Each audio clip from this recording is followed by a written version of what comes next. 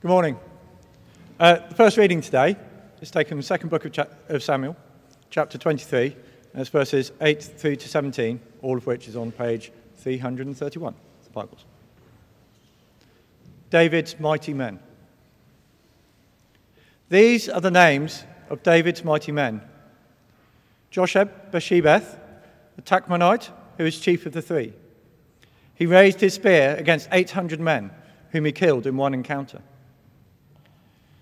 Next to him was Eleazar, son of Dodai the Ahohite. As one of the three mighty men, he was with David when they taunted the Philistines gathered at Pas-dammim for battle. Then the men of Israel retreated, but he stood his ground and struck down the Philistines till his hand grew tired and froze to the sword. The Lord brought a great victory that day. The troops returned to Eleazar, but only to strip the dead. Next to him was Shamar, son of Agi the Hararite. When the Philistines banded together at a place where there was a field full of lentils, Israel's troops fled from them. But Shamar took his stand in the middle of the field. He defended it and struck the Philistines down, and the Lord brought about a great victory. During harvest time, 3 of the 30 chief men came down to David at the cave of Adullam, while a band of Philistines was encamped in the valley of Rephaim. At that time, David was in the stronghold, and the Philistine garrison was at Bethlehem. David longed for water and said, "Oh, that someone would get me a drink of water from the well near the gates of Bethlehem." So the 3 mighty men broke through the Philistine lines, drew water from the well near the gate of Bethlehem, and carried it back to David. But he refused to drink it. Instead, he poured it out before the Lord. "Far be it from me, O Lord, to do this," he said. "Is it not the blood of men who went at the risk of their lives?" And David would not drink it. Such were the exploits of the 3 mighty men. This is the word of our Lord. The second reading is from the Gospel of Matthew, chapter 16, verses 24 to 28, and it's found on page 984 of the Church Bible. Then Jesus said to his disciples, "If anyone would come after me, he must deny himself and take up his cross and follow me. For whoever wants to save his life will lose it, but whoever loses his life for me will find it. What good will it be for a man if he gains the whole world yet forfeits his soul? Or what can a man give in exchange for his soul? For the Son of Man is going to come in his Father's glory with his angels, and then he will reward each person according to what he has done. I tell you the truth, some who are standing here will not taste death before they see the Son of Man coming in his kingdom." This is the word of the Lord.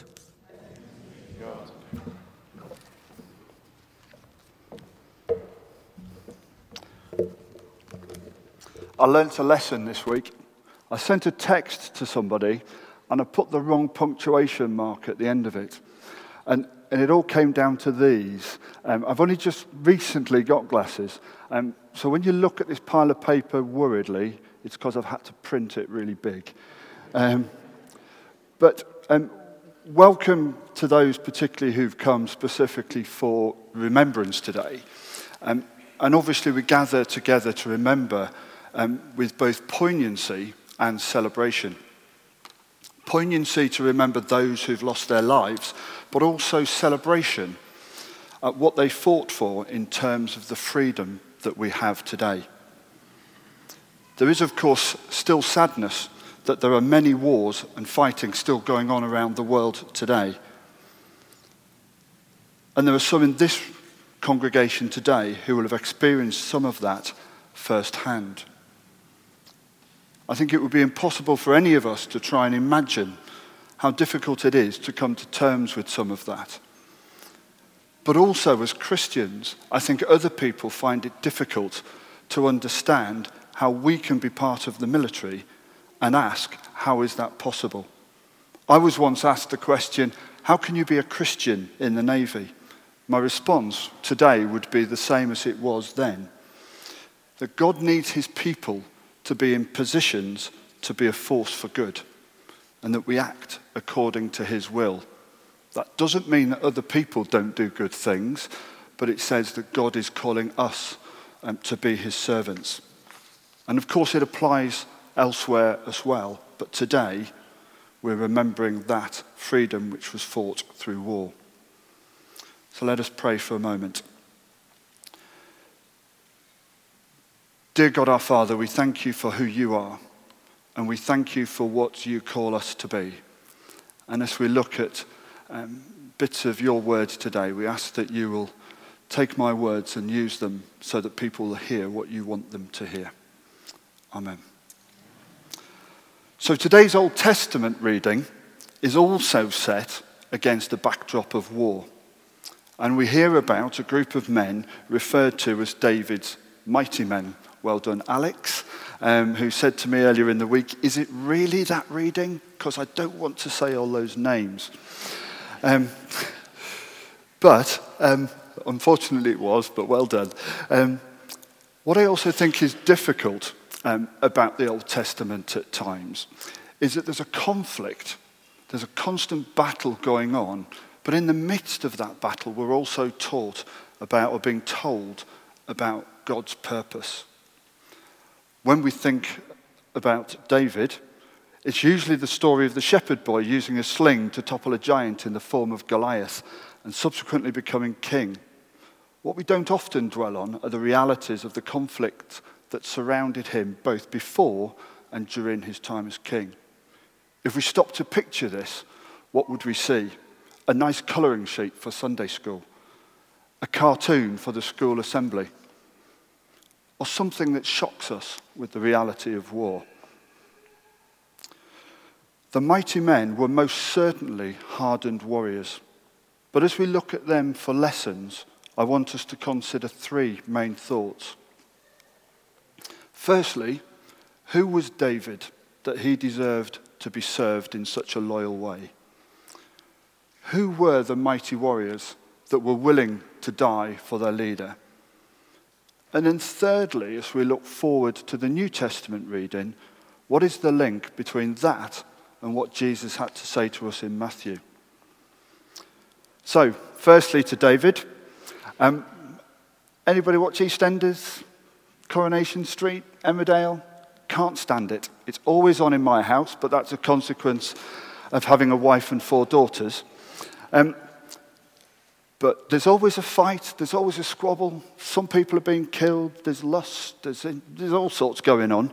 But actually, a bit of advice, I'd probably say turn the telly off and pick up that, because that's exactly what's going on at the time of David. It's quite exciting, but it also can be quite shocking. But you know, it's well worth the read. The bit that we're at today is really in Samuel. The way Samuel puts it across is very much like an epitaph at the end of the story of David as we go through the Bible. If you want to read it in a chronological term, go to Chronicles. But here in 2 Samuel, it's much more about remembering some people who deserved to be mentioned in time. But the reason I wanted to consider David is to highlight a few of his qualities such that we can understand better why the so-called mighty men might follow him. David, as we've already highlighted, started as a shepherd boy. But that says he was pretty much ordinary, like you and me. One difference, of course, is that he was anointed to be king of Israel. But that doesn't mean that God isn't anointing us to be something else for him as well. And the event of his anointing took place many years before he actually became king. And in today's world, we'd probably turn to social media and be a bit of an activist and say, hey, look, I've been anointed king. Who's going to help me? And let's get on with it. but that wasn't David's way.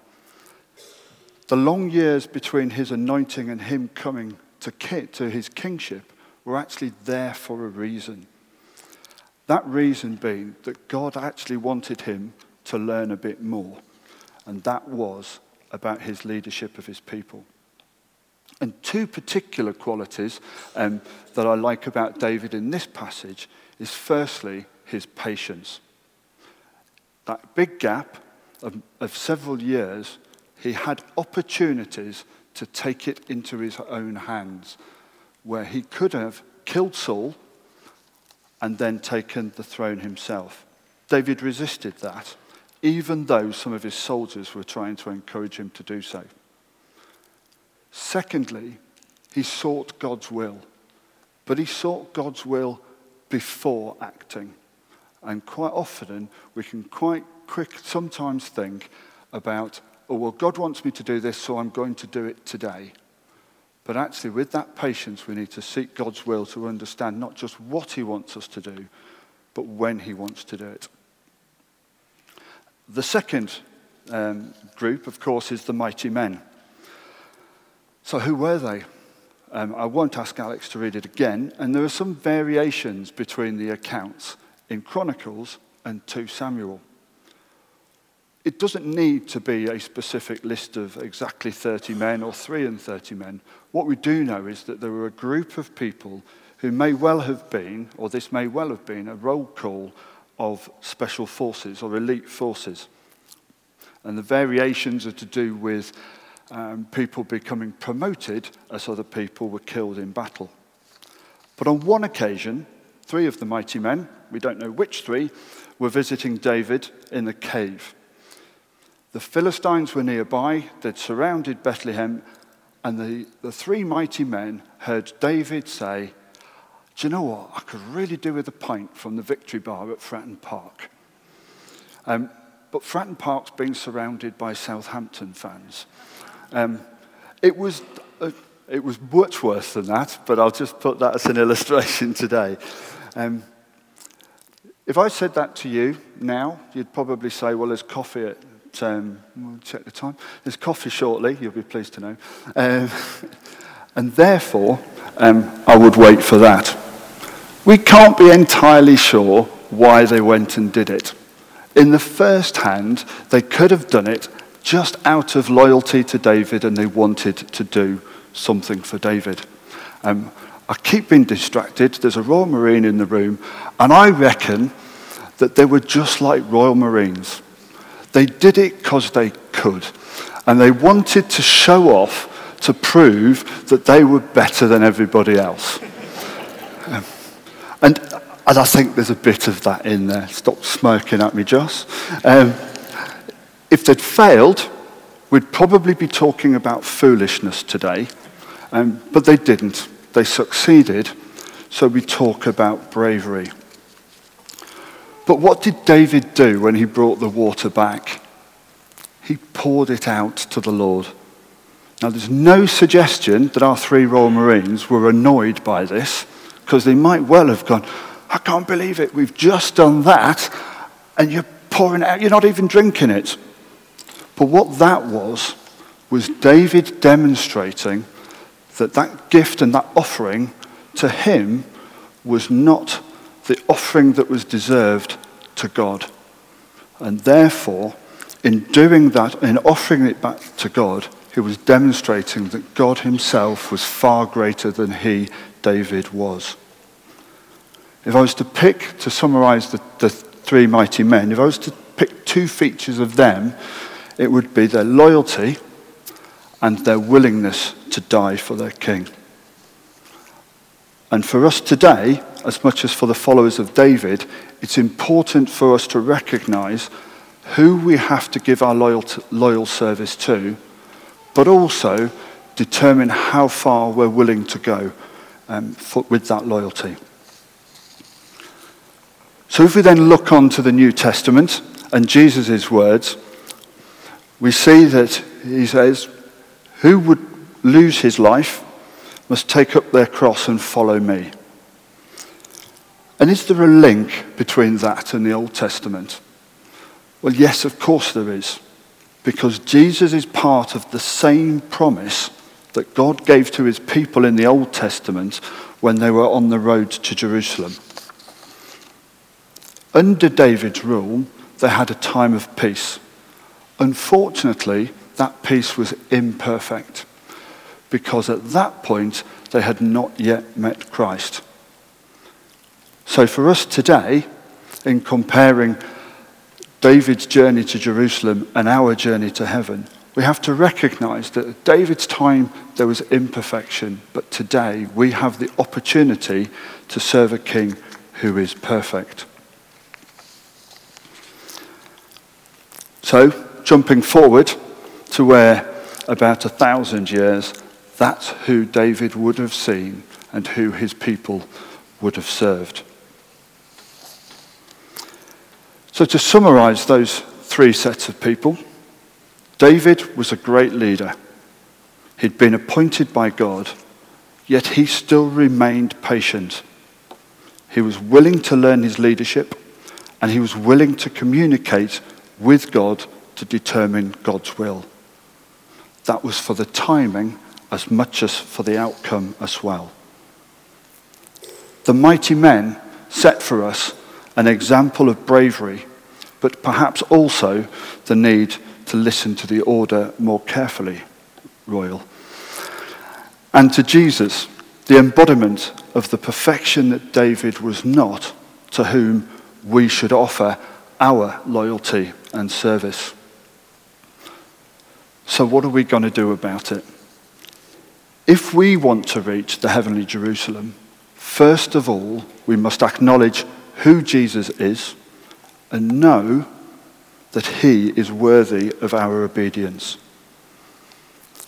Next, we have to be a mighty person for God. That means standing out as a Christian. The mighty men stood out as David's soldiers. We must stand out as Christians. Don't shy away from talking about your faith. It's only difficult once. And like David, we should be proactive in seeking God's will. David spoke to others for prayer, for guidance and support. And for us, why not take time with some of your Christian friends and dedicate some of that time to prayer and sharing with one another. Life groups, there's always an advert for life groups, but it's there. It's an opportunity for us to seek God's will, gain strength from one another, but also there's a bit of accountability in there. So, in my weakness, I hope I've spoken some of God's words to you. The stories in the Old Testament are really, really exciting. And I'm going to do another plug for something else that is coming up in church, and that's a week in which we're going through the Bible in a week. And Adam, you haven't given that notice yet, have you? No, but there will be a notice about that, so listening to that. So I'll finish by reminding you of that, and also say, turn off the telly, pick it up. Amen.